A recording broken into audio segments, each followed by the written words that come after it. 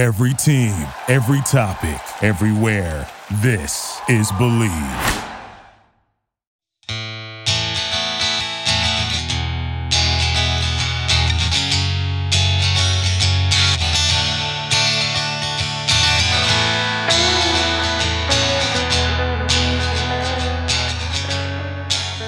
Hey guys, it's me, Bonnie Somerville. Welcome back to Second Act. I hope everyone's doing great, managing this crazy time we're living in, but the end is near. Vaccines are coming. I feel it. I hope everyone's happy and healthy out there, and thank you for joining me and sticking with the podcast. And please don't forget, download and subscribe wherever you get your podcasts and leave me that good review. Like I said, any review, bad, whatever, just say something, preferably nice, so that I can keep doing this. And follow me on Instagram. The podcast is second_act_podcast. And I am Bonz with a Z, Somerville at Instagram. And don't forget to send me questions and messages. I'm collecting them.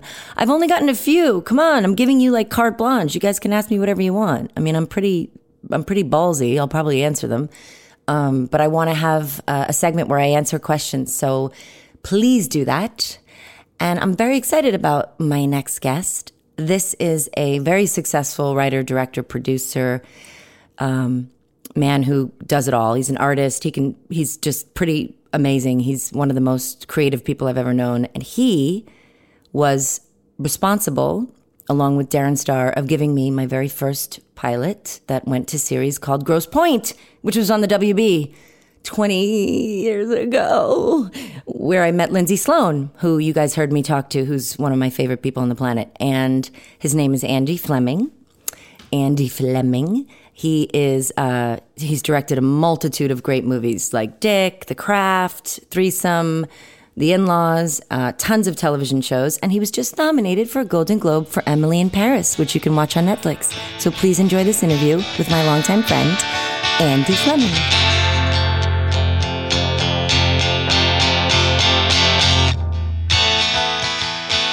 I'm very excited. I have a very especially a special guest, an esteemed writer, director, producer, jack of all trades, cowboy, you name it. He does it all. He also gave me my very first break in my very first show.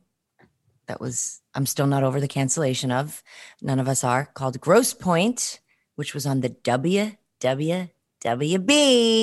you kids, before there was CW. Andy Fleming, hi. Hi, Bonnie. Remember Grosse Pointe? That was a long time ago. It was a long time ago. I think we just realized that it was over. I'd like to stop at 20, but it was over 20. And I had Lindsay on a few podcasts ago. I heard. I listened to every word. She's the best. But it is true that I still go on auditions and casting directors still say, oh, Grosse Pointe, that was my favorite show. Oh my God. And we still held on to this idea that there would be like some sort of a reboot, but no, alas. No. Yeah, I know. I go to meetings and start talking about things. And if I mention Grosse Pointe and it's a female executive, especially, they go, that was my favorite show. That show changed my life. I love that show. That show was ahead of its time. Everybody of a certain age remembers that show. And it was ahead of its time. For you guys who don't know it, you could get it on Amazon. Dave actually watched a bunch and thought it was hysterical. It was an inside look at a spoof of 90210. So it was like kind of an inside show, but there hadn't been any of those shows yet. And it was adult content. And they put us on after Sabrina the Teenage Witch on Fridays. Like, I mean, it was a bad time slot and it wasn't on the right network. And it should have been on HBO. Yeah. So that you could have sworn a blue streak. But talk about Second Act, my famous story that I can retell, because this was the man responsible. Whenever people ask me, and I have talked about it with the person herself, Amy Adams was fired from Grosse Pointe. I replaced her. That was my big break. And I've since met Amy many times because we have a mutual friend. And I always want to say, I wish I had your fucking career instead. Thanks, Andy, for giving me that break. It doesn't work that way. But so this whole show is about like second act and starting over. And now that I have the actual director and on the phone, on my podcast, like people always ask me like, but why, but how, but she's so amazing. And I always tell them like, sometimes that has nothing to do with it. Like sometimes it's just not the right fit. So like, what was it? Yeah. What was different about us? It was, well, the thing is it was a surprise to me and to Darren. The network made the decision to fire her after the table read, which was on a Friday before the Monday when we were shooting. So it was very last minute. You came in on a Saturday, I think, to audition. I came in on a Saturday, and I tell this story to young actors that I work with or I mentor that I never forget that, because I was 24 years old. It was my first pilot. I was absolutely sick to my stomach, nervous. My managers were like, listen, you might be able to get this, blah, blah, blah, blah. And I was in the room with you and Darren and who else? Was it Robin? There was only 3 of you. And you worked with me to the point where it was like, I always thought it was going to be like that. I always thought directors were going to be like, work with you. Do you remember that? You were like, and then you said to me, you pulled me outside and you were like, listen, I want you to get this job. I know what they want. Trust me. Do you remember saying that? Sounds like me. But yeah, no, it's a crazy thing auditioning for a pilot. And I try to be honest with the actors and give them the information that will help them, because I want them all to be as good as possible. But yeah, I do remember when you came in that we were like, she's really good. Let's get her to read well. You know what I mean? It wasn't like you had the part, but we wanted you all to be good and get the part. But I was so green. I'd only done 1 movie and 3 lines on Two Guys, a Girl, and a Pizza Place, and 2 lines on 90210. And I was a nervous wreck, but I just remember you kept saying, no, do it like in a great way. And it was like, I got more comfortable. We worked it. And then my manager called me and she said, you need to go to the hair salon tomorrow at 4 a.m. On Monday, because your call time is 6 a.m. and you need to go at 4 a.m. Oh no, I think it was 3:45 and get your hair dyed. So I went and got my hair dyed, showed up on set. It was like the best day of my life, but I was so petrified because the cast all knew each other. You were so put together. You were always like, you were hitting your mark and saying your lines and nailing it. It was so and all of the cast were quite young, but you were spot on. But when like for people listening, because they asked me about how it's been for me to get fired and what it's like, and it's like, that's a perfect example of when I met Amy later on at a party, because we have a mutual friend, she said she got dropped by about 3 agents. She got fired from about 3 pilots. She was at a point in her life where she thought, this isn't happening for me. And then she got Junebug, and then she got an Oscar nom. Yeah. That was it. No, and if she had been on Grosse Pointe, she wouldn't have been in Junebug. She wouldn't have got an Oscar nomination. Yeah, thanks a lot. No, but I'm just saying, the universe is complicated. I trace back to like decisions that I've made. I made this very flip decision to go to NYU. I was going to go to all these other schools, and then in the last minute I applied to NYU, but it changed my whole life. And it was an impulse to go there. Where did you grow up? In LA. Oh, okay, that's right. You grew up in LA, and like what? So did you always want to do film? Did you always want to direct and act and write, or what? Does that? No, I really didn't. I wanted to be an architect when I was young. My father was an agent when I was young, a movie agent, virtual TV agent, and he represented directors actually. So I kind of grew up around it. And my mother was a food stylist. She did commercials and she would do television shows where people were cooking. And I went to a school where my best friend's dad was on Adam 12. I mean, we didn't have a lot of money, but it was just like normal. If you lived in the Valley, people were in the TV business. It's just normal. But so it didn't have any kind of razzle dazzle allure to me, but I knew I wanted to do something creative. And I kept kind of eliminating things. And then I realized in the end, because I do like writing and I like design and I like, I was studying art, I like painting, and you have an amazing eye for design. But if you if you're directing, you get to do all of those things. You get to be an architect. You get to be a playwright. You get to be, That's so true. I never thought of it like that. A director gets to be an architect and help with the sets. I never thought of it like that. Yeah. So it's good. It's So what happened? You just last minute said, why don't I just try for NYU? Like, had you even been to New York? I'd been to New York once, but I had family in Brooklyn and in Bay Ridge. Oh, my favorite place. That's where I went to high school. It is. Because you're from Brooklyn, but not Bay Ridge. You're from... No, I'm from Flatbush, but I went to Poly Prep in Bay Ridge. But I realized I was going to maybe go to USC. I got into USC. I got into all these schools because I was a pretty good student. So I had a lot of options. And then I hadn't even applied to NYU. And NYU wasn't a big, fancy school at that point. It wasn't a school everybody was clamoring to go to. Did you go to the Art Tisch or did you? Yeah, to Tisch. Okay. And a friend, not even a friend, just somebody that I knew in high school, he said, I'm going to NYU. And I said, that's fun. I think I want to go there. I want to live in Manhattan and go to school. So I applied late and got in, and everybody was trying to talk me out of it because there were, I don't know, more. Well, it's across the academic country. Schools, It's across the country, so it's got to be for any parent a little bit daunting. I mean, it's literally. No, and I realized I wanted to get away from my parents and my family, and I wanted to sort of jettison my personality in high school and create a new persona in the Village in the 80s. It was great. Was that your first set? That was your first. Can we call that your first act? It was the first. Well, yeah, there are a lot of second acts, but yeah, that was. I got my senior year in high school. I had braces for 4 years, and I had just the worst hair. But I got my braces off, and I got a good haircut, and I left all of my clothes from high school, and I went to NYU and went to Canal Jean and bought some vintage, shirts. And I was like, "This is me now. This is me." Same. That's what I did. So that was your first act. Let's say you move, you change your whole persona, like me, get away from everybody, the family, start over. I even changed my name. I was like, I'm not Bonnie Jean. I'm not BJ. I'm Bonnie. Was new persona, totally new Bonnie. So you go to NYU and you're like, what happens? You love it. I freaked out because the city was so claustrophobic when I got there. But after 2 weeks, I got over it. I really thought, I can't live here. I'm used to hillsides and trees and space.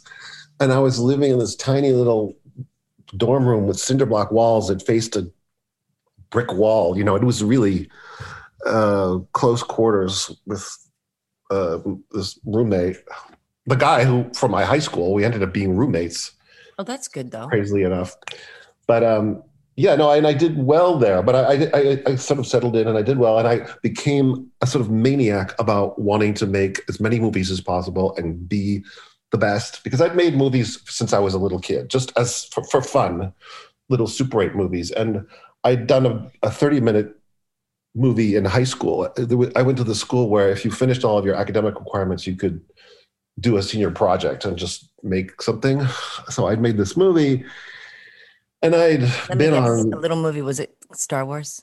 No, it was just this terrible little it was like a black and white period piece. But anyway, a black and white period piece. Yes, no, but it was set in the Valley in the 50s, and the Valley still looked like the 50s then, so it wasn't that. Yeah, it still does now. Elaborate, yeah. But I became a maniac at NYU about wanting to do this thing, and I made a lot of films, and I was very aggressive. A very type A. Did you write them all too? You wrote all the. Yeah, wrote them all and directed them, and won a couple of awards. And one film, which was, I'd actually studied animation at first. It was a mixture of animation and live action, and it was only about 4 minutes long, but it turned out really, really, really well, and it won a lot of awards. And it played at the Museum of Modern Art, and this company asked to distribute it, and it played on HBO. Mm-hmm. Remember when HBO was young? Well, you're probably too young. They would play films. Bless you. Little short films. Yeah. Remember when Cinemax was porn? Yeah. Yeah, I'm not that young. So you got on HBO. Your film got on HBO, and you're in college. But I got an agent while I was still in school, and I was just like manic. And then some friends and I started writing a feature script. We just outlined it, and then we graduated, and then I wrote it, and I had gotten an agent from this short film. And I gave it to him, and he gave it to a producer. This is like a year after I graduated. I wrote a draft of it myself. And I had this one meeting with this woman, Gail Ann Hurd, who had just produced Aliens and before that Terminator. It was literally my first meeting out of school. Okay, this doesn't happen, guys. No, I know. It's crazy. It's crazy. This doesn't happen to everybody. My mother drove me to the meeting. It was at 20th Century Fox. And she said, I'll be right here, dear. Like she knitted. Like she literally had, a sandwich while I'm in with this meeting. And what was the script called? It was called Bad Dreams. It was a horror movie about like a hippie cult that sort of did a mass suicide. And then one girl survives and she's sort of Rip Van Winkle. And she wakes up in the 80s and she's all out of place. It was crazy and very violent. And I don't know. But anyway, she said yes, they optioned it. And then a year later, I was directing. I was 24 years old. And I was directing a movie at Fox. No, but I'm only telling you this. It sounds crazy and like, how dare you be so successful so soon? But I made the movie. It turned out okay. It was not a critical hit, but it made a little bit of money. But Hollywood just didn't care. And then there was a writer's strike. And then I realized that I really hadn't made that much money doing it because they just paid me scale. Uh-huh. And everything just nosedived and I got very depressed and I didn't work for years, like 3 years. I didn't do anything. I kind of slept on my sister's couch. I ran out of money.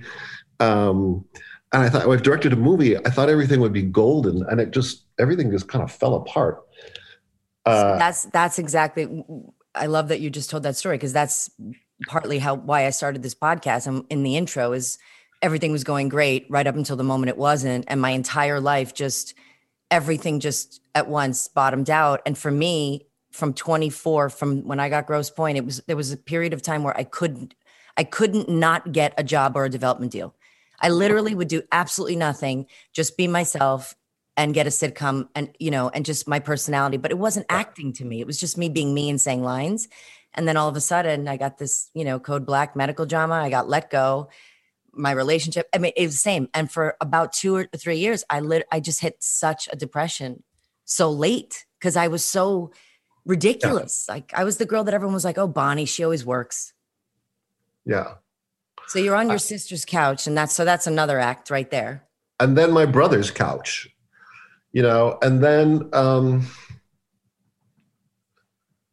I just started writing with a friend, just stuff that would amuse us, came up with ideas and bounced things around, tried to pitch things and slowly kind of put it back together. Were you still depressed at this time, you think? Was this still? I was kind of snapping out of it. It was more just a shock because I know I just had a lot of friends and I'd made all these friends on the movie. And then when the movie was over, everybody went away because it felt like this family and it felt like such abandonment. Everybody should know that listens to this, that you hear this, but all of us in the film and TV industry, we become, it's so cliche, but you become a family. Yeah. You think you're best friends for life. You're together 16 hours a day. And I have had so many experiences where people have just ghosted and disappeared. And I've been heartbroken thinking like, but we're going to work together forever though. Like you're going to hire me we're going to be best friends. Yeah. And then it's hard. I've had drops after jobs end, like depression, drops. Yeah, for sure. But I realized, there's probably no way around it because it's such a high to make a movie, especially for the director, because it's like boom, boom, boom, boom, boom. You have to make decisions. And then when it's over, the house is very quiet. And I thought, you know what? It's going to always be like this. It's always going to be like full on, and then nothing. And then when you're not working, all of a sudden nobody calls anymore. Nobody asks you anywhere. It's like you lost all your friends. But I was lucky because I was a director, but I was also a writer. I'd written that script to begin with. So I could say, well, I'll just go write something else. So I tried writing things and nothing really kind of coalesced. I optioned one script with a friend.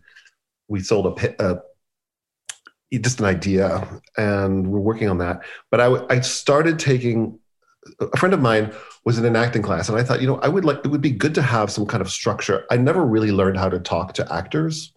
So I went to this acting class. They were teaching the Meisner technique. That's what I did. Joanne Baron. Oh, really? Mm-hmm.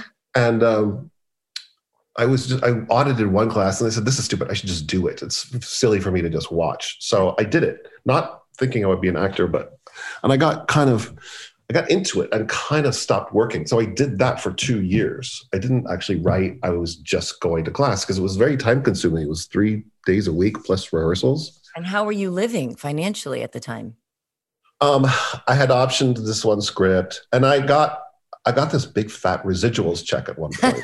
Listen, that's the only reason why I'm still surviving. No, it was shocking to me. I was sleeping on my sister's couch, and I got a residuals check for, I'll just say it, for $35,000. What?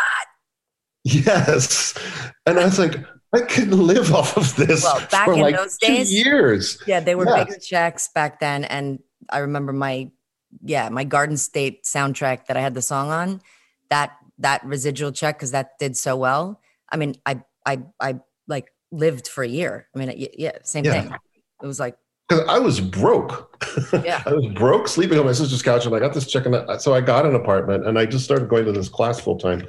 But something happened in this class. We do these exercises, and you do presets and set up a relationship. So it was this relationship where this woman in this class, she was always flirting with me, and she knew I was gay, but she likes to flirt with me.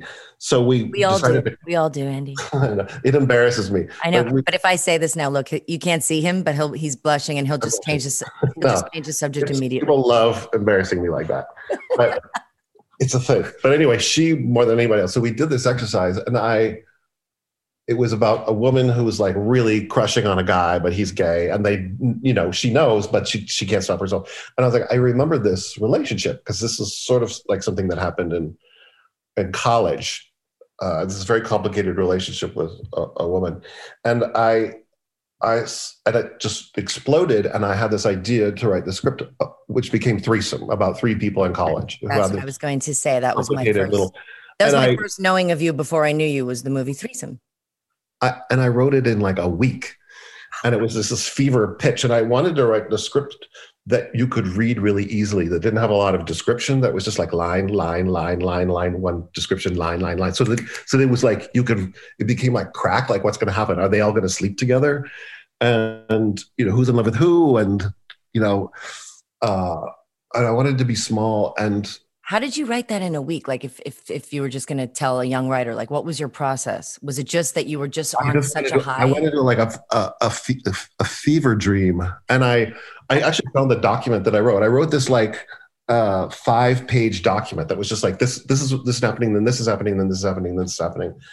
And then I just turned it around and wrote it. I think I wrote the script in like 48 hours. Babe, are you paying attention? Because we're working on writing a pilot, and Dave wants to write it. And I see he's very quiet. His eyes are open. He's listening to every word. So you did it the unconventional way. Because that's also one of the reasons I love about you is you don't follow all the stupid Hollywood rules, like how to write a script and how to be this, how to be this. You're very, very much your own person.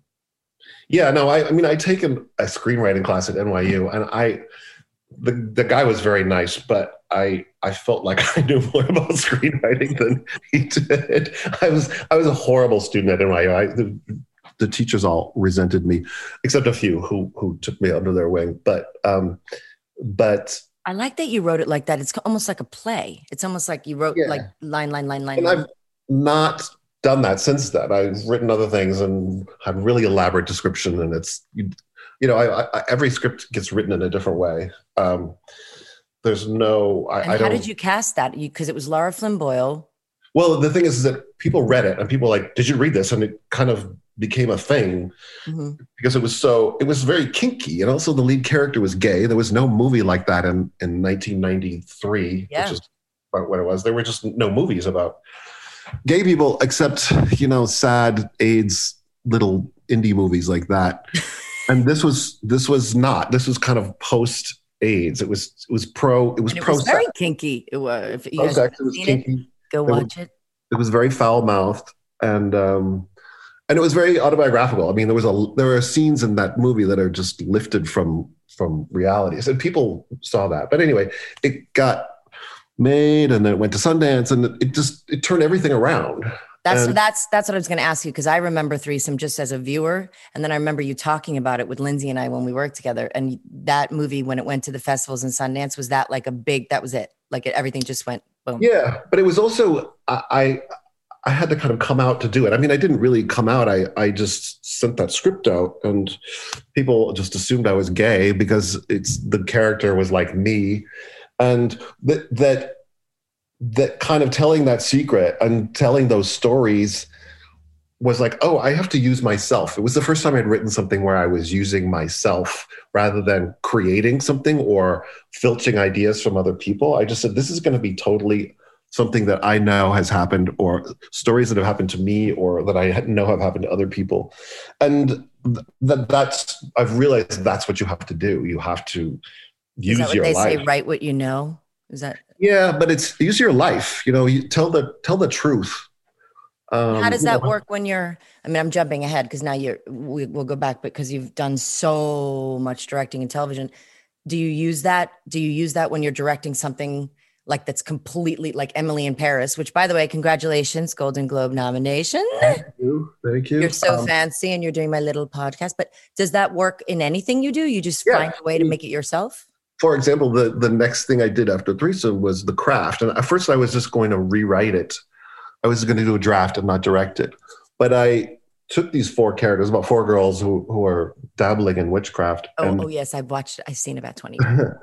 And I decided to personalize them. Like I decided to take something from my high school experience where I witnessed like really horrible bigotry and bring that into one story. I remember there was a girl at NYU and she had burn scars all over her body. So she wore a lot of clothes, but you never saw them. And I thought that was more disturbing to not see what it was. Mm. And I brought that in. And the suicidal thing was, I suppose, pulling from my depression. And so I just kept pulling things from my life into it, like tried to personalize the movie. Even though it's about 4 girls, it was easy for me to, as a gay man, kind of put myself in the headspace. In a marginalized, being marginalized, way of life as a gay man. Yeah, as women, that's I think also I always say women and gay, why we love our gays, our men so much. It's just like. But the idea of the other, and it was a matter of personalizing. And I that's interesting. And can you do that now? Like if you're directing this huge, glamorous, beautiful show in Paris, you still personalize it? Totally, because I didn't write Emily in Paris, but I was there while Darren was developing it, and he certainly bounced ideas off of me. But I'm Emily in Paris. I mean, literally. The show is very pretty. It's the prettiest, it's stunning postcard version of Paris. And most Parisian television shows and movies that are contemporary show a kind of grittier version where you see graffiti and you see the garbage on the streets and you see nefarious activities.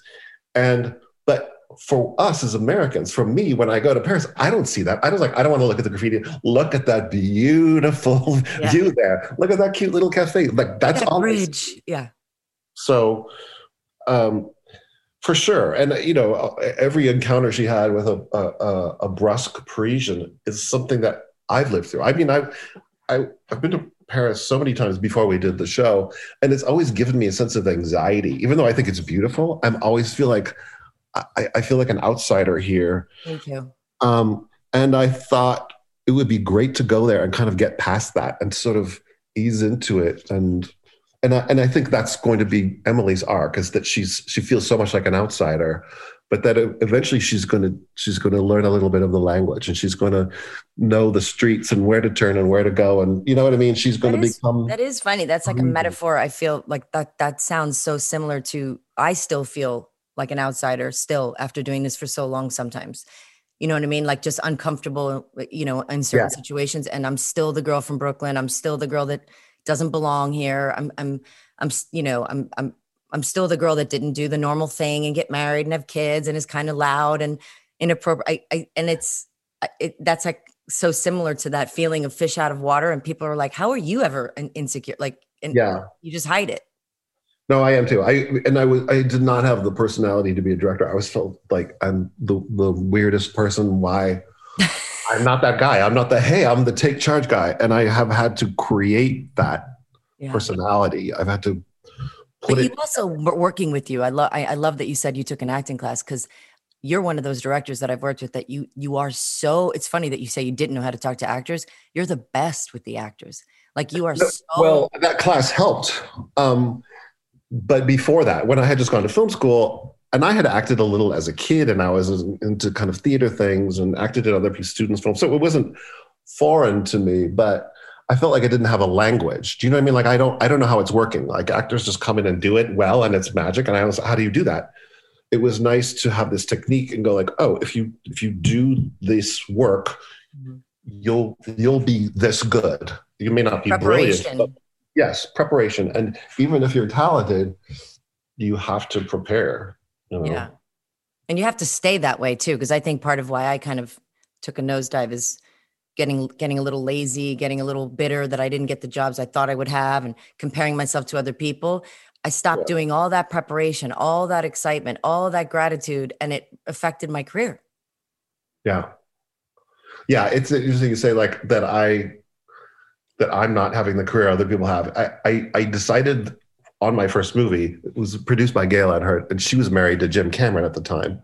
And he was around a lot. And he was very nice to me. He was one of the few people that actually acted as kind of a mentor to me, because it doesn't happen very often, that kind of thing in Hollywood.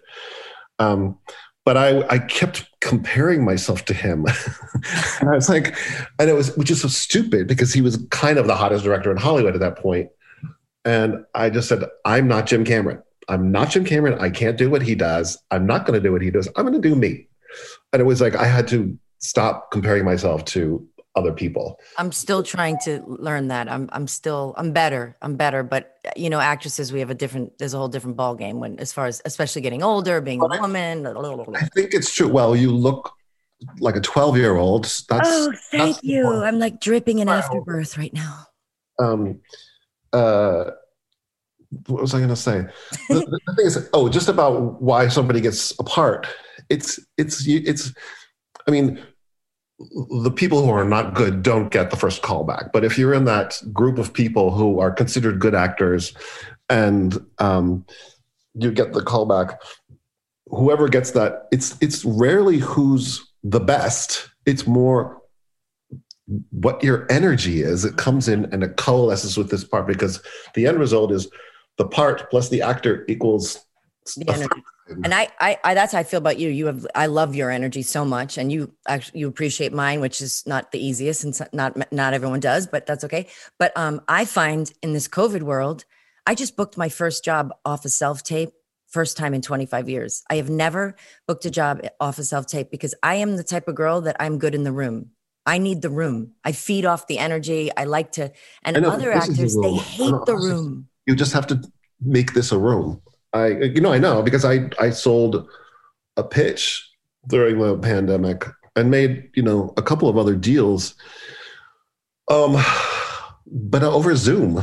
But it works. This isn't over Zoom. This is like when you're in your house and my fiance is taping me. It's like, I find what you just said about energy. I feed off of that so much, so the auditions are so different, but I did book a job off a self-tape. So yeah. That's great. So after Threesome, so that kind of was huge. I mean, I remember it. I saw it in New York City. And then what happens after that? You write The Craft. So I wrote The Craft, and that was huge. The phone submarine. Yeah, I wrote The Craft, and I wasn't going to direct it, but as I was writing it, I said, you know what? I think I want to direct this, and it was a hit. It was like number one at the box office, and so one of the first movies with 4 young girls as leads. Yeah, and it was the studio was very reluctant to do a teenage movie because teenage movies were not a thing at that point. This was before Scream. It was before Buffy or anything. Little did they know. Yeah, and also just a horror movie that has girls in the lead. Will guys come see it? There were just so many. They were so down on this idea. What made you decide to direct it? What changed your mind? I just spent time. It cast a spell on me. No, it shitty line I've said. That was a good pun. Okay. It's terrible. I just spent time with those characters and I thought, I could do this. And I didn't want to do a horror movie. That's why I said I didn't want to direct it. I didn't want to do another horror movie because it's weird. It's dark. It's a dark place to be. You come home covered in blood and Yeah. But this felt different. It didn't feel like a generic horror movie where there's just a guy killing people. It felt like it also wasn't really a horror movie in the conventional sense because it's kind of fun. It's kind of wish fulfillment. And there's no monster. So anyway, I did that and it did well. And I had this sort of golden ticket to like, what's the next movie you want to do? And I wanted to do this movie that I had developed with my friend Cheryl Longin, which was Dick, which is a parody of the Watergate scandal about how teenage girls are deep throat. It was Kirsten Dunst and Michelle Williams when they were babies. Babies in it. It's one of my favorite movies. If you guys haven't seen it, you need to see it. They're so funny in the movie. And it's like, it was really fun. And it was interesting because The Craft was a very difficult movie to make. And people were kind of sniping at my heels the whole time. Why was it difficult? Well, partially it was just that the studio didn't seem to know what it was. And we kept having to kind of fight for the vibe. We were trying to was that different? Was that different also because Threesome was more indie and then you went to a big studio? Is that because I didn't know that? Sure. It was the first time I was doing a full-on studio movie, and which just means there's a lot more people, there's a lot more supervision. It's just difficult. And it was also every single week we started at 5 a.m. and then we would go to nights. So it was exhausting. It was literally super, super exhausting. And it was hard for the four actresses because they were young and they were suddenly, they were carrying the movie. They were always sort of like one. And suddenly so there was a lot of pressure on them. But when we finally did a preview and it did really, really well, and the studio saw it and they're like, oh, okay, everything changed. Everybody's like, we love this movie. That's always the way. You have a million. It's brilliant, always, Andy. and they're like, you're brilliant. You're amazing. You could do whatever you want. But did you have Dick in your mind before you wrote that, or did that just stick in my mind? Period. Yes. Yeah, I knew where I was going with that one. It's the joke that keeps on giving. I too have Dick on my mind, by the way. Yes. Yeah, I wrote it. No, I wrote it after The Craft. I wrote it with Cheryl. Was it something you had like churning around for a while? It came out, unlike Threesome, it took years for it to kind of come together. Actually, those two characters, the two teenage girls, migrated from two other stories. We kept stories about like families, the divorce, and the 70s, and it kept morphing and changing. We kept optioning out different versions of the story. And then finally, those two characters, we were trying to make a series about these two teenage girls. And it was set in the 70s. And one of the episodes was they stumble into the Watergate burglary and they become deep throat. Ha ha ha, that's so funny. And then we're like, wait, that's a whole movie. You have characters sometimes and they're floating around saying things, and then you have to find a story for them. Wow. Do you always have multiple film and show ideas in your head at the same time? Like always floating around? Just well, you have to. You kind of have to keep a lot of balls in the air. Otherwise. Ba-dum-bum. Yeah. No, I will say that the pandemic, I realized, we're going to be shut down here. I should start reading books and look at things and develop things and use it as a moment to. When you're working on something though, do you focus only on that one thing, or is because you're such a creative, like, is your brain always going? Like it's hard, whatever I'm doing, I'm thinking of something else. That's just me. If you're directing, you kind of just have to pay attention to that because it's so exhausting. You don't really have energy to go write something after work. And Dick was a big hit. Huh? Dick was a big hit. No, it wasn't a hit. It was a real flop financially, but it was one of the better reviewed movies that year. And people in the comedy world said, this is bananas. Because it had Will Ferrell in it, and it had, Dave Foley, and it had all these cool people, all these cool comedy people in it. So I suddenly had like a lot of comedy cred. And in fact, that's when Darren saw it. And I had a meeting with him, and that's how I got involved with Grosse Pointe. He liked. That's Darren Star we're talking about. Darren Star. Great Darren Star. So, and then we had a meeting, and he's like, he showed me the script, and I was like, yeah. That was the first pilot I'd ever done. I'd only done Wait, Grosse Pointe was your first pilot too? Yeah. Oh, I didn't know that. Look at, I feel even more special. All right, we're going to take a quick break. Okay, take a quick break, and we're going to be right back with the fabulous Andy Fleming.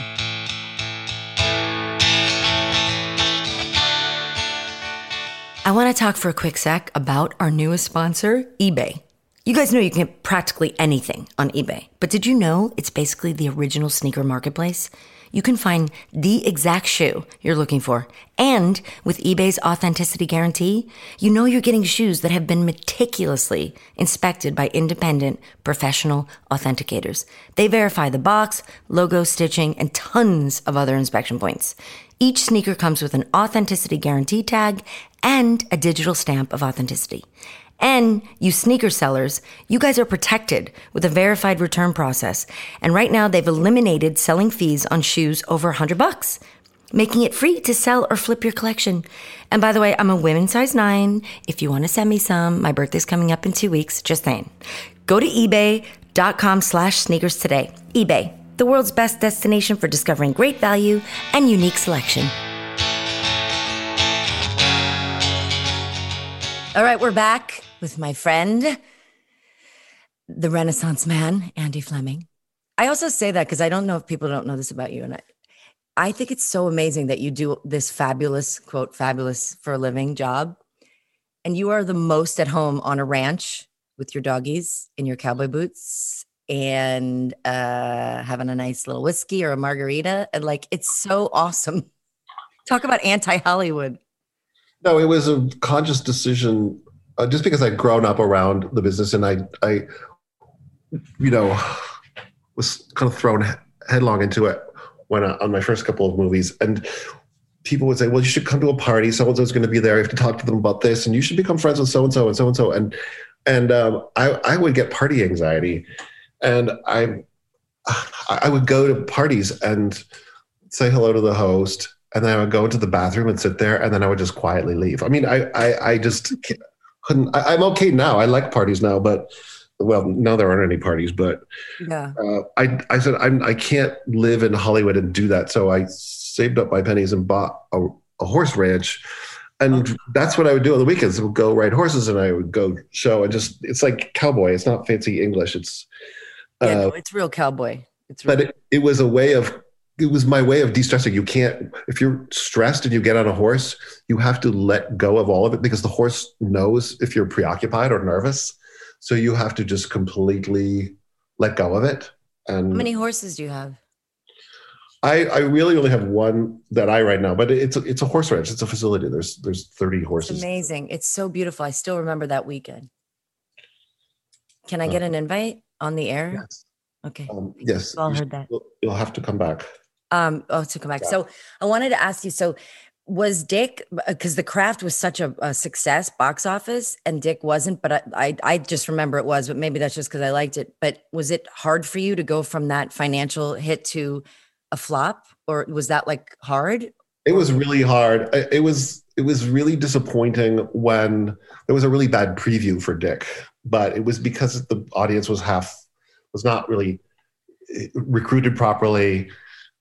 And the theater was half empty, and it got this and I've always gotten really good preview numbers, which is these test screenings that you have to do for movies. And so that was awful. But then the head of the studio, this guy, Mike Medavoy, he was so great. He said, you know what, there's nothing wrong with this movie. We just need to just preview it again in a better theater and get the right audience in there. And then we had a perfectly fine preview, like a good preview, like an 80%. But that guy was super cool about it. But I could tell that this was not going to be a huge financial success. But I remember when it came out, there were so many good reviews. I was like, it doesn't matter. It doesn't matter. It doesn't matter. And I loved the movie. I'm still shocked that I was able to make this bonkers movie and call it Dick. And because it exists in its own like weird little universe, but people really loved it. And, you know, I also, people like kind of looked at us like, you did a horror movie about witchcraft and then this, and people were like, how does that work? Like, how do you who the hell are you? Was it hard for you, or did you ever get any because I'm asking as an actress because I've gotten pushback from trying to play different things. You just kind of did your own thing. Do you think that's also because you write them so you can do whatever the fuck you want? I can sort of create the space I'm going to. Wow. But I just feel like after having done a horror movie, the last thing in the world I want to do is a horror movie. And I also know that in The Craft, there's this one scene where Fairuza Balk's character, Nancy, kind of wishes her evil stepdad to death. And he's been sort of physically abusive and he's a horrible person and he dies. And so they're grieving. And then an insurance guy comes by and says, by the way, you have $200,000. And they're like, yay, $200,000. Oh, what a sweet guy. It was a comedy scene in a horror movie. And I realized that was my favorite scene. And I was like, well, that means I'm not a horror movie director. I should just be doing funny comedies. stuff. So Yeah. Grosse Pointe, again, that was your first, I can't believe I didn't know that was your first pilot. So that began your long relationship with Darren Star and my long, because I always say to people, Darren Star gave me the lead in 3 shows: Grosse Pointe, Kitchen Confidential with Bradley Cooper, who ended up, his Whatever career happened to him? his career went in the toilet. I don't know. I thought he had a shot. Yeah, And he was and talented. yeah, I thought he was talented. And Kashmir Mafia. And Oh, yeah. I remember, like, you hear about, oh, this person's a muse and they work with this director all the time. And since then, he hasn't hired me, which is fine. No, for whatever reason. But I always say, like, on Kashmir Mafia, I said to him on set, I go, well, Darren, I mean, third one's the charm, right? Like, this is it. And then he's like, either that or we'll never work together again. And he made a joke. He didn't say that. But Did he? kind of in his sweet way. I'm doing it in my way. But he gave me, I mean, again, like, so many chances. And it's just the luck of the draw that none of them took off. But Grosse Pointe Very really, loyal. Grosse Pointe lives on, I believe. it really does. And it is so true about the business. If people want to watch a show that, even though it's dated, it's older, it still holds true. Like, I watched it. I watched a couple of episodes recently because I've been working with Robin Schiff, who ran the writer's room on that show. And it was hilarious. And it's also, the fashions are great because it's like late 90s, early aughts. And it's so much fluorescent. Pops. Yeah. It's so teen fluorescent. It's amazing. So after the Dick and after Grosse Pointe, so then you started working in TV all the time. You did 4 episodes. Skip ahead. I did a lot of movies in a row after that. And everything was just like, okay, another movie, a pilot, another movie, another pilot. And then there was this point where I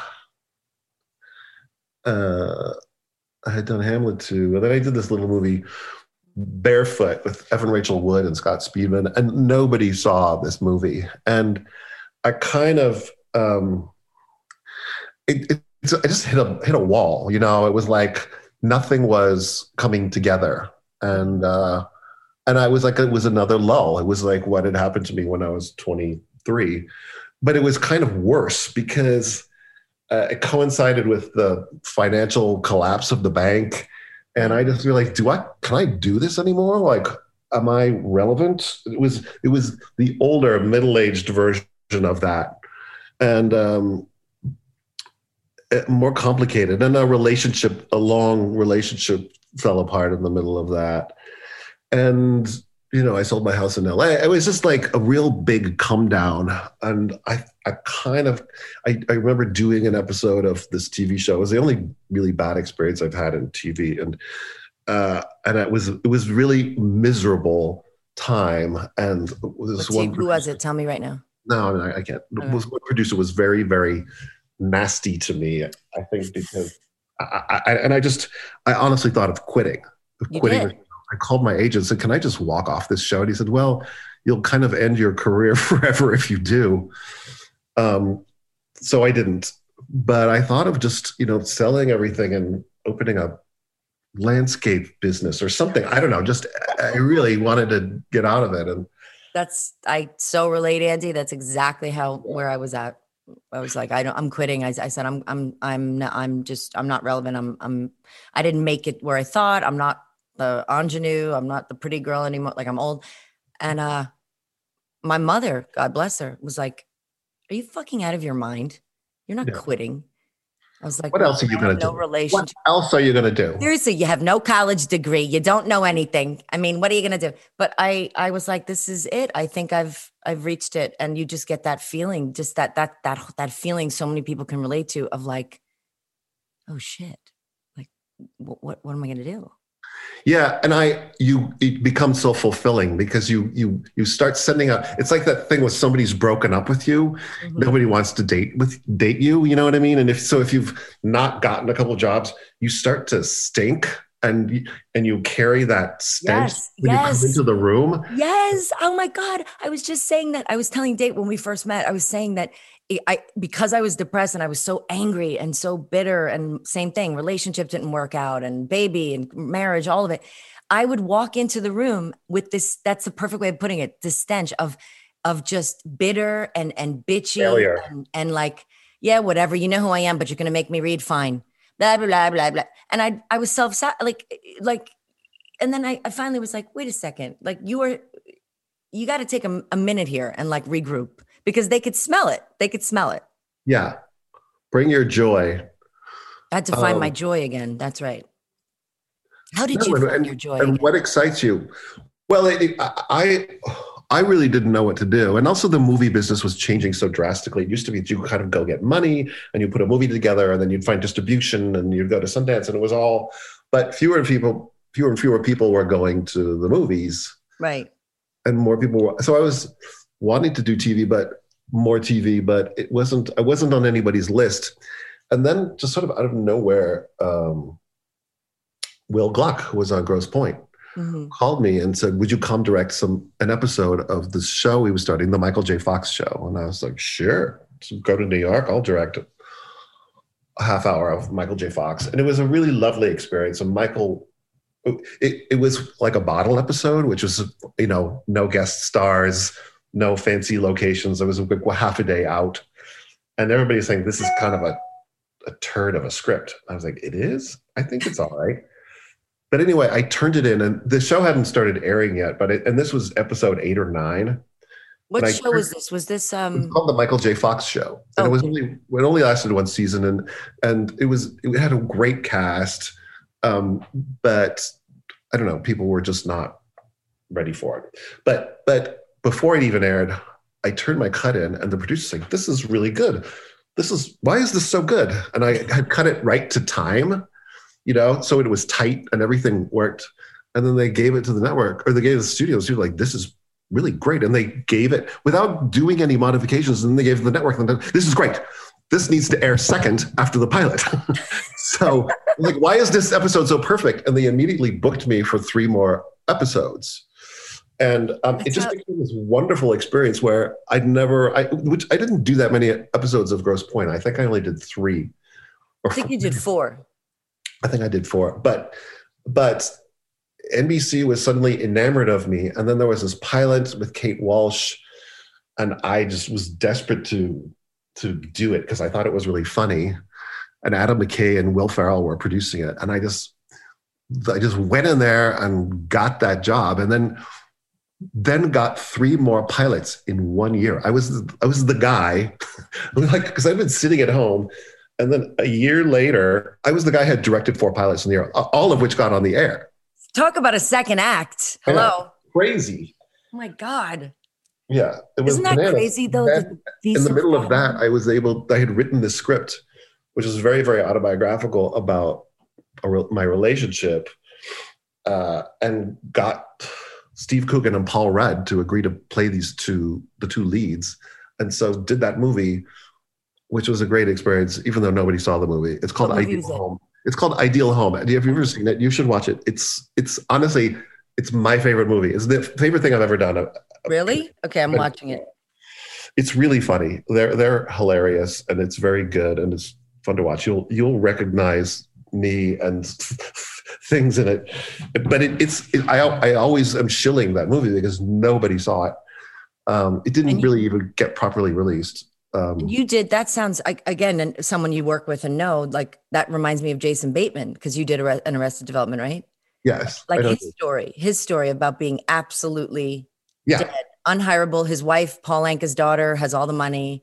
he's just the dad. He was a kid star. And I mean, literally, he is now one of the most beloved. And now he's directing Ozark. Everything gajillion times. Yeah, and so talented. Yeah, he was lovely on Arrested Development. But that guy, Mitch Hurwitz, who created Arrested Development, he just came to me. He'd seen Dick and just said, "Do an episode, do your thing." He was just, and such a great guy. And I've worked with him since then. But it's. Where in this time period did you do The In-Laws with Lindsay Sloan? Our beloved that was right after Dick. Yeah, I did this movie with Michael Douglas and Albert Brooks and Candice Bergen and I don't know if I've ever. I think I've told Lindsay the story, but she remembers. It was the part that she played in the movie was the last thing to be cast, and a lot of cool people read for that part, and I really wanted Michael to be a part of Michael Douglas because he was a producer to be part of the process, and Lindsay was in the mix, and I didn't want to say I want Lindsay, even though the first time I read that script and I knew Albert Brooks was playing this one part. I knew that his daughter had to be Lindsay. I was like, Lindsay is the perfect person to be his daughter. Mm-hmm. And so I said, I'm going to recuse myself from this decision. And so there were 3 actresses, one of whom is very famous now, one who is sort of not famous, and Lindsay. And I sat with Michael and watched the auditions, and he's like, I like that one. And I was like, okay, good. And he didn't know that she was my friend. So I called Lizzie, and she was fully expecting to not get the part. And She always is. I know. So I called her. I was like, "Hi, how are you?" I did that thing, I hate that thing. I hate that thing. I was like, "Hi." Oh, so fun. We talked for 5 minutes, and I said, "Well," and she mentioned something, a date or something. Well, I don't know if you're going to be able to do that because you're going to be in Toronto and Chicago making this movie. She's like, "What?" Oh my God. I hate that, but I love that. I remember my old managers used to do it every time, and they would do it when I didn't get the job. So, oh yeah, you could tell equal parts. Like they do, oh hi, you don't get the job, and then oh hi, you got it, and you're like, oh my God, No, you could tell from that was one of the best. She had the best experience, like the best time, and she got to work with one of her comedy heroes. Right. It was the most fun because it was the first time I'd ever done a movie where there was enough money for everything. There's always we don't have enough money for that. No, you can't do that. Can't do that. Can't do that. Can't do that. But this was it was just fun. And you had spy stunts and explosions and yachts and. Yeah, it was very sexy, big sets and stunts and visual effects. And yeah, it was so much fun. So I want to just talk about Emily in Paris. When Darren came to you with that, it's so beautifully shot. It's stunning. And it's so you, but, were you okay, this is going to be oh yeah, absolutely. Or were you well, this is going to be a big undertaking or? I had heard that he was working on something like that. And I had actually been going to Paris a lot because I was developing something about an American chef in Paris, something that I sold, and then it didn't actually get made. So I had just been in Paris a lot and was just fallen under the spell of it, and had been having more fun going there because I used to just go there for work, for meetings and press and things like that, and it always seemed like a big city, kind of oppressive. But this was fun going to restaurants, doing this research. But anyway, Darren gave it to me, and we just read it, and I gave him my thoughts. I thought it was fun. And but he didn't offer it to me. I think he was going to direct it, and I was just talking about it, and he wanted me to come do episodes. And then it became apparent that he was sort of behind schedule on all the scripts. So he decided not to direct. And I said, I'll direct the pilot. And then I just, because I had done it on another show, Insatiable, I became it's called the directing producer, where I'm there on set every day. And God, I would love to have you do that. Supervise other directors so that it all feels like it's one style. Right. And so you do this, and now it's crazy. I mean, Golden Globe, that's all I ever wanted to be nominated for, really. That's all I care about. I know it's kind of shocked me. Yeah, and it was also we were making the show. It's a very little show. It's a half hour, and it's very light and fluffy. It's just for fun. It really is. It's a confection. It's like a little slice of cake. Yeah. And I thought, oh, this is going to find us a little niche audience, and this will be fine. But it was going to be in the Paramount Network, and then Netflix bought it, which gave it a larger platform. But then also the pandemic happened, and people. I just noticed, because I remember when we started it, there's so much darkness on TV. There's so much drama, and there's so many like serial killer things and like heavy duty social things. And like, where's like the fun TV that I had when I was a kid? Is like bright colors, people laughing, fun stuff. Yeah, I just saw, I happened to watch one episode of the Drew Barrymore show when I was shooting last week. And she's, Drew, she's just the greatest. I mean, she's the cutest. Like, you guys. But one thing she said was, I just miss, like, everything has gotten so heavy. And I just wanted to do a show that was kind of like Sesame Street, Mr. Rogers, old time talk show fun. And it's kind of true because everything we watch is so, I think that's why Bridgerton is such a big hit. Yeah. Super over the top costumes, fun, decadent. But that's always been, I realize my overriding credo is fun. Is it going to be fun to do? And is it going to be fun to watch? Because I'm all about dark movies and things like that. I like foreign movies and depressing things, but lately I just want some fun. God damn it. And also we're dark enough in our heads. I mean, no, but I thought it's people will appreciate this because it's escapist and fun, and it's not silly. It's not dumb. It's clever. It is. But, did you think it was going to be so acclaimed, like a hit? Did you know that? No. It was bizarre the way it happened. First of all, I thought the pandemic, people are either going to say, this is fluffy and I want to have nothing to do with it because it doesn't reflect the world. But what really happened was that everybody wanted like that little trip to Paris. Like everybody wanted to get out of their own headspace and not see masks. And actually the response has been overwhelming. I've had people say to things like threesome, like I realized I was gay watching your movie, or I came out to my parents after I watched your movie, or people said that about The Craft too.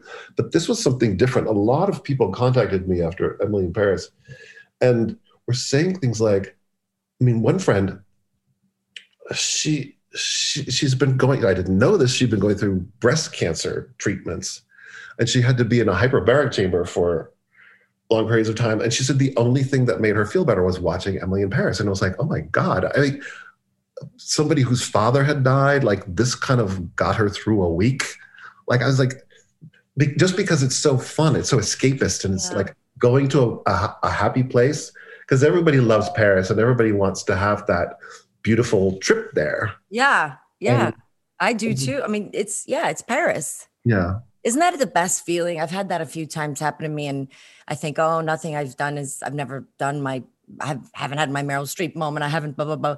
And then someone will come up to me and go, can I just tell you, like, that meant the world to me. And it's the best feeling. Yeah. It's because it's not why you do it. You do it because you like doing it. Yeah. But like when people say like that, my song that I wrote, like, one guy was suicidal and he learned to play it, and people have played it at their weddings, and the song that I had on Garden State, and they've sent me covers, and on YouTube there's thousands of young girls covering my song and saying, I was so depressed, I have an eating disorder, and this just reminds me. I literally have broken down so many times in tears going, that just is everything. The first time somebody came and said something like that to me was after Threesome, and I'm so leery of Hollywood BS. People are like, oh, you're brilliant. I want to work with you, like that kind of stuff. So compliments seem like they want something from me, and I hold them off because they're not useful creatively. But I was at a party and somebody came up and said something very sincere about how he came out after seeing Threesome, and I kind of made a joke about it and kind of like moved off to get more Chardonnay or something. And my friend said, like, that was really, really rude. And I realized I really have to take that and appreciate it. I think that's also, as you said, because I love you, but you don't like compliments. You do get uncomfortable. You're not really into the compliment thing. Meanwhile, I'm like, compliment me more every 2 seconds. But you don't need it. And I think you get really like shy and uncomfortable because it is really a big deal, you know? No. I mean, it's a big deal for me to go and pay somebody a compliment. But you know what I mean? Like it takes a lot of guts to walk up to somebody and tell them how good something of theirs was. But yeah, I've learned to hear it and appreciate it. No, I just because it is rude to not take that. It's not rude. I just think I said this also to my fiance because he always blows it off and he's like, no. He's getting better. But I read this thing on this, this meditation thing I follow a million of them. But when you compliment someone, when someone really means it and you don't accept it, you're taking away their joy of being able to tell you something that means something to them. Yeah. You know what I mean? Yeah. It's the worst. If you want to compliment me right now, you can go ahead, shoot. Your hair is amazing. I have a good hair day. Yeah. I know. I like the color. Thank you. All right. So I'm going to ask you 5 questions right now. Okay. You cannot answer them, or you can, but I think you should. And then you could plead the 5th, though, if you want to, but that's boring. Because I know you have some good stories, and you've told me good stories, but you might not want to tell me on this. I have a lot of stories. Oh, I know. And I have not told them. One question. I have to ask you this, though, because I asked Lindsay. I asked Lindsay the same question when she was on the podcast. If Grosse Pointe was reality, where would our characters be today, me and Lindsay? Courtney? Well, you'd be friends, right? I think so. I know. That's a terrible question. It's not the best question, but we were just wondering where would we be? Like, what would we be doing? Marcy would be like, living in her mansion, eating cupcakes. Marcy would be nailing it. I think your character would be too. My character would have had a sex tape for sure by now. What was your character's name? Courtney. Courtney, that's right. The person they asked would be Darren. Well, I don't know if you saw the recent reboot of 90210. Oh, yeah. It was so bizarre because it was they were playing themselves. Those actors were playing themselves in reality, not the characters of 90210. But it was scripted, which sounds like a crazy half hour, but it was an hour. There was a lot of things going on in that show. It only lasted the one season, though. All right, this is a good one for you because you have so many. I actually know a couple, but I don't know if you'll say them. What was the craziest thing that ever happened on a set with actors? I know you have a lot, but like one that stands out, like an actual like crazy actor, like what the fuck? Misbehavior? Just anything. Misbehavior. Salacious. Misbehavior. I will say there's one actor, and I'm not going to say who it is. I did a pilot with. It never got aired, and he's famous. He's been the leads of things, and when we were casting him as sort of the heavy in this thing, like the antagonist, and the head of the network says, "Are you sure you want to do that?" And I said, yes. He was like, "You'll be sorry." And he was so awful, this guy. He was so rude and so mean to the crew and mean to me. And I was like, we were warned. But wait, well, what was the most scandalous thing? What? On a set? That he did? Mm-mm. Oh. That you've had on a set, on any of your sets, like scandalous, like. Well, for whatever reason, actresses that I work with. What? They like to embarrass me, so they just do inappropriate sexual things in my general direction to watch me turn bright beet red. Which you are right now. Yeah. What was the question? the most scandalous thing that happened on a set, like. I think. When we were doing threesome, which is basically every other scene is a sex scene, I think a couple of times something real was happening down there underneath the sheets. That's what I was hoping and thinking that you would say, because I've always been asked by people like, do you ever really do something? Has a guy ever actually gotten an erection? And I'm always like, no, God, no, not with me. And then I always remember you that there are some times where they were really friendly, Steve and Josh and Laura, on that movie. They were really comfortable with each other. They loved hanging out, and when we weren't rolling, they would hang out and laugh and stuff. But I will say that I did this Netflix show called Insatiable, and there was a throuple scene in that I had to direct. And a throuple scene? A three-way. And so I came in, and I've been on panels about sex scenes in movies, and I'm in a documentary about like sex in cinema just because I made a movie called Threesome. But I was talking about three-ways, and I come in just to relax the three actors. It was Alyssa Milano and Chris Gorham and Dallas Roberts, and just telling them about, three-ways are exciting because they can go horribly wrong, or they can just be magical. It's like sex times three. And I started talking about three-ways and experiences, and I was like, I have said way too much about three-ways at this point. I really need to start talking. Tell me more. I'm taking notes. Honey, you taking notes? Yeah, we're taking notes. All right. What was the character that you created that you've loved the most? Like your favorite one of all? Well, it's either The Two Girls and Dick, but I think it's probably this movie, a new movie, Ideal Home, this character Erasmus Brumble that Steve Coogan played. He's this sort of grand, like English fop, and he just says the most ridiculous things. The character of Erasmus existed before the plot of the movie did. And was that one of the characters that was bouncing around in your head that you said, I have to find something for him? Yeah, it was Paul and Erasmus, about this gay couple who are kind of hitting the skids. And originally they were it was going to be sort of a gay version of Who's Afraid of Virginia Woolf. And, but it was, I was like, I don't want to copy Who's Afraid of Virginia Woolf, but I just loved the two of them because they were just these two middle-aged gay men sniping at each other and drinking and having fights and then laughing. So it's Steve Coogan and Paul Rudd doing that in a movie in Santa Fe. What do you think is one thing that you have, like an act that you're still not, that you haven't done that you still want to do? Something that is in you that you want to do, write or direct, or is it non-entertainment involved at all? Well, I've never created a show that's gone to air. I've written a fair number of pilots, and then I've been an executive producer on shows. So that's the next thing I want to do. That's what I'm hoping to do with this one project, and to create a show from scratch. But it's. What do you like better, writing or directing? They're great yin and yang, because writing, you can sit there and it's quiet and you can have a mineral water in your jammies and be working. But directing is fun because you're out there and you're.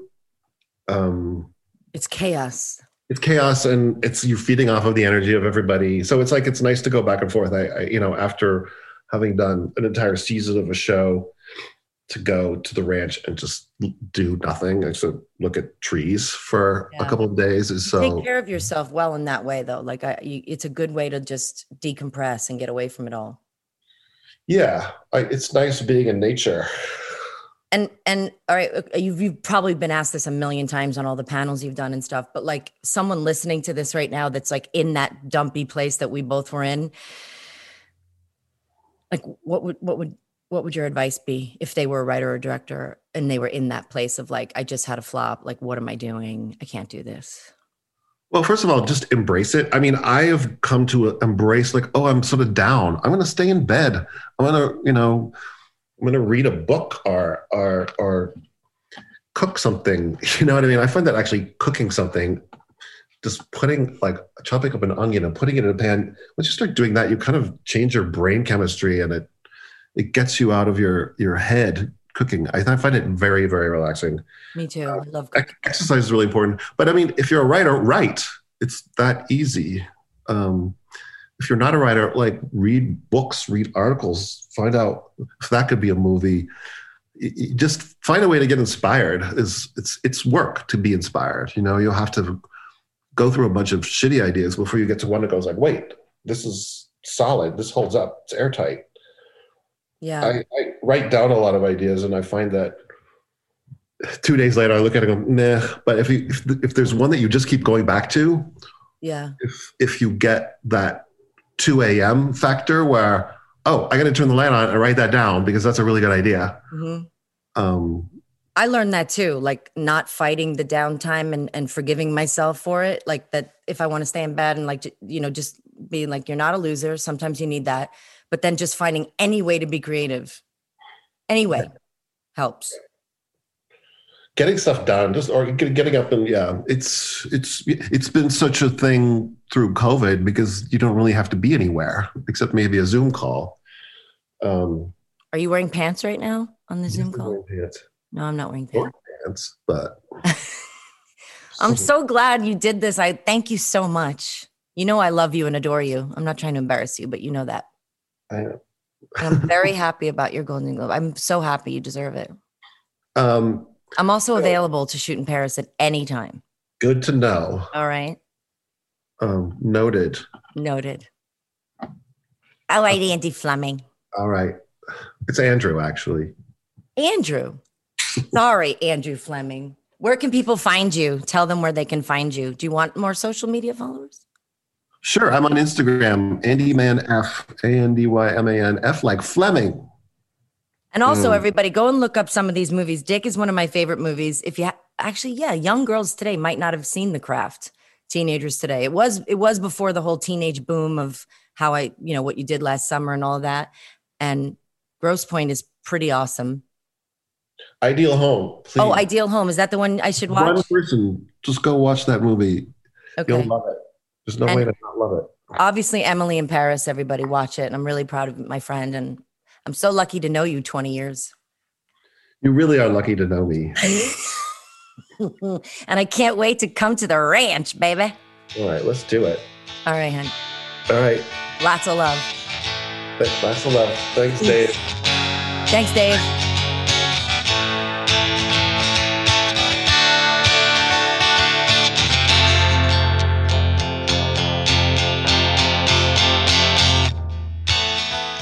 Well, that was fun. Only a couple of inappropriate jokes.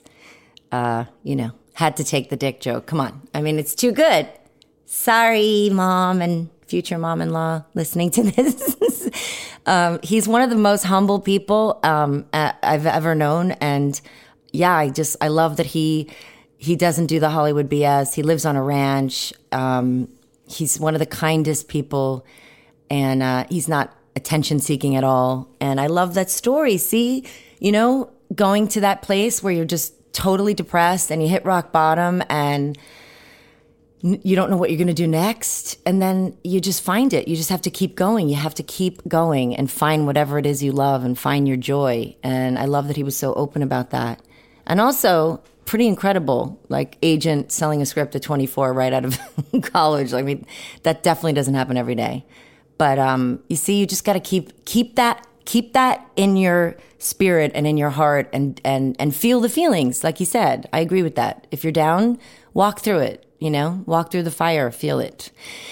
But that was so inspiring. I hope you enjoyed that.